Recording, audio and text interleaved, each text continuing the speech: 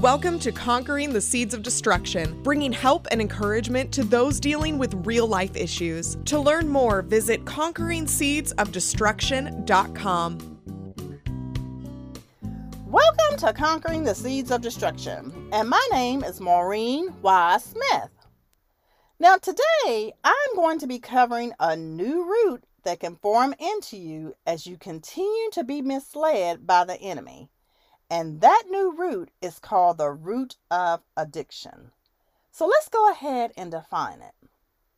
Addiction means the fact or condition of being addicted to a particular substance, thing, or activity. It also means a dependency or even a weakness. Now, the scripture reference that I use comes from Titus chapter 2, verses 11 through 14, which says, "For the grace of God has appeared that offers salvation to all people. It teaches us to say no to ungodliness and worldly passions, and to live self-controlled, upright, and godly lives in this present age, while we wait for the blessed hope, the appearing of the glory of our great God and Savior, Jesus Christ, who gave himself for us to redeem us from all wickedness, and to purify for himself a people that are his very own, eager to do what is good." And again, that's Titus chapter 2, verses 11 through 14. Now, when you think of the root of addiction, most of the time, people think of it as a dependency to drugs or alcohol or just some type of substance abuse. Although those things can be very destructive to a person's life, there are other types of addictions as well. As you saw in the definition of it, it is a dependency or a weakness or even a habit that you have. Therefore, the addiction can be with a person or something that you do, like a job or a sporting event or training for something, or a level of competitiveness that causes your mentality to go just at a heightened level. People can form different types of habits that can become just so destructive. And let me add, there were no drugs or alcohol that was involved. I wanted to share that because I didn't want anyone to always tie an addiction to just substance abuse, even though those things are very important to discuss and deal with. The goal is to make sure that whatever your addiction may be, that you are able to address it and work through it before it gets to a detrimental state. The enemy will use whatever method he can use to cause the destruction in your life. The sooner that you are able to acknowledge that there is an issue, starts the beginning processes of working through it and trying to heal from it. When there is an addiction, you have consumed yourself with the event, person, or thing that you are addicted to. You spend so much of your time with the event that it becomes hard to think of doing other things or possibly progressing in other areas of your life. Most addictions are narrow focused, and you have to make a conscious choice of trying to do something different, as well as something better for your life. Staying in this type of mindset is not healthy, and no thing or person should consume your life unless it is God guiding you to a specific direction. Now, spending time with God becomes a different situation because you want to be able to hear him with as much clarity as possible. It will take the necessary isolated and quality time with him so that you can get the guidance that you need, but more importantly, the answers that you need to be going into a life that is full of purpose. As I have shared in the past, God has a specific assignment for your life, and you want to be able to communicate with him on a daily basis so that you are accomplishing the plan that he has set for you. If it is not God and you are just doing things on your own, it can be easy to get misled because the enemy will throw so many things at you, hoping that it will cause confusion in your life. If you are not careful, you will be trying to operate on so many levels at once without any focus, and the root of addiction can become deepened. So let me just share an example. Suppose your root of addiction deals with you being addicted to having power, and it leads you into having possibly corporate success. You are always now trying to stay one step ahead of everyone. Now, it's not a bad thing in trying to be prepared and equipped for your next level of growth. However, you want to make sure that the things that you do will display integrity and character as you operate in an ethical manner. The root of addiction may cause you to show weakness as you decide to cut corners at times because you are trying to do whatever it takes to reach that level of power. As a result, you start to see some chaos and confusion coming into your life because of the decisions that you recently made. They were not authentic. So let me just ask you, how do you handle it? What do you do to rectify it? Are you willing to be honest about the situation? Or do you continue to operate in secrecy without the hopes of anyone finding out about your mistruths? Hopefully and prayerfully, you are willing to speak your truth and do what God would expect you to do. There will be times that we each will make mistakes or even just handle things in a way that we shouldn't have. If you are honest with yourself and apologize for the wrongs that you had committed, you can recover from it and move forward in your life. It is when you do nothing and then you try to sweep it under the rug that you find yourself just making the problems worse instead of better. Now the question still remains, how will you handle the situation? So let me go ahead and go into our example again, dealing with Samson. So I'm going to actually be reading Judges chapter 16, verses 4 through 22, which says, "Later, Samson fell in love with a woman named Delilah, who lived in the valley of Sorek. The leaders of the Philistines went to her and said, 'Find out from Samson what makes him so strong and how he can be overpowered and tied up securely.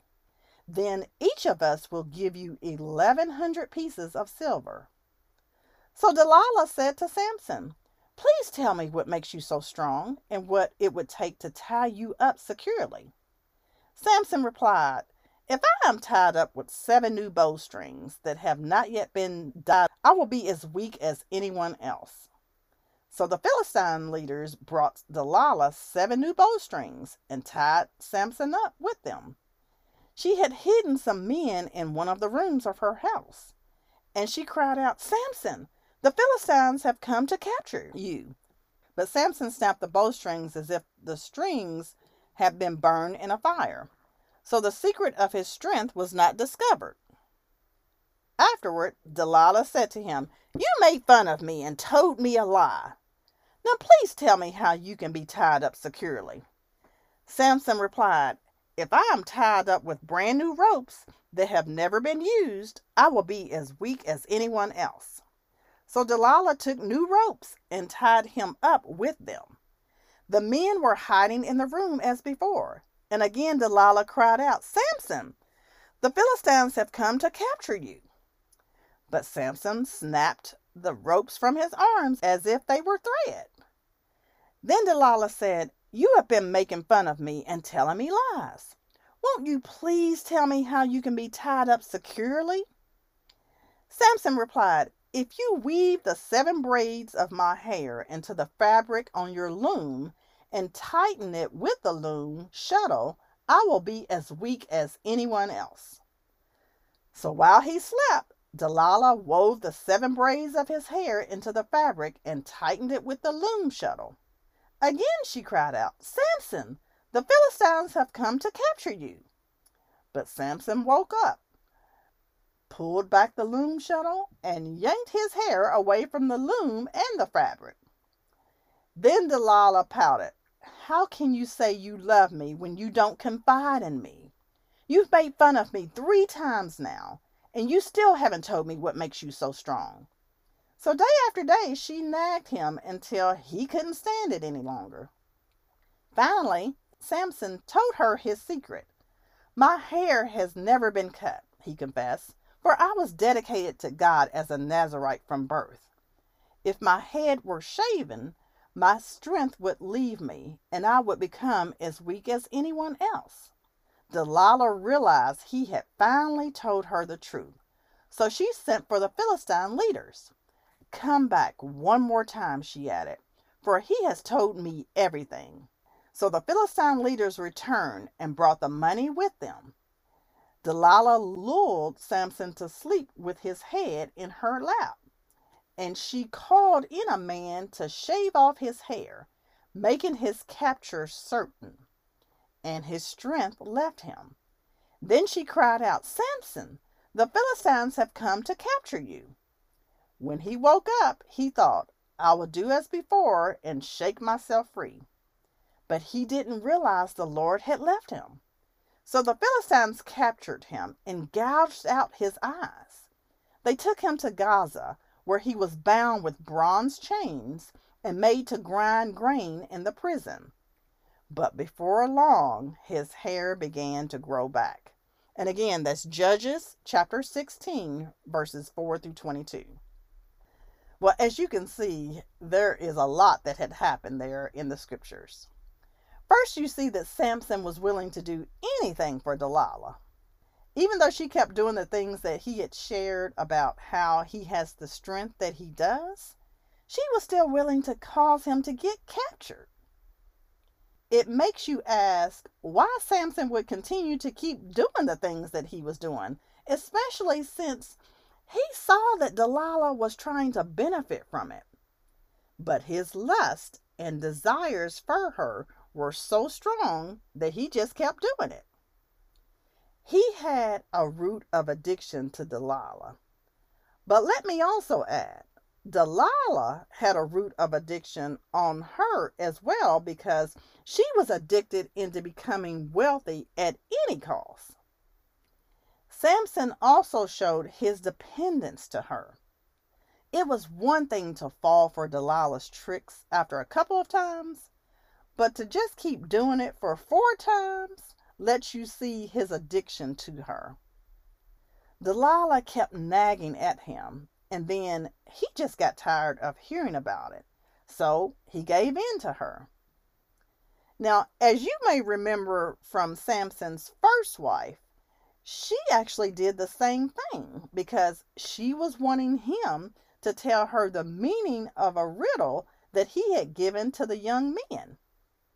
The men asked the wife to tell them, so she kept nagging Samson until she got the answer, and then, of course, she told the young men. Samson was upset from it afterwards. Now, Samson had such an addiction to women and basically did whatever they wanted, causing him a lot of pain from it. We see how Samson's addiction, probably even more to the lust and the desires that he had for them, just caused him to even spiral downward.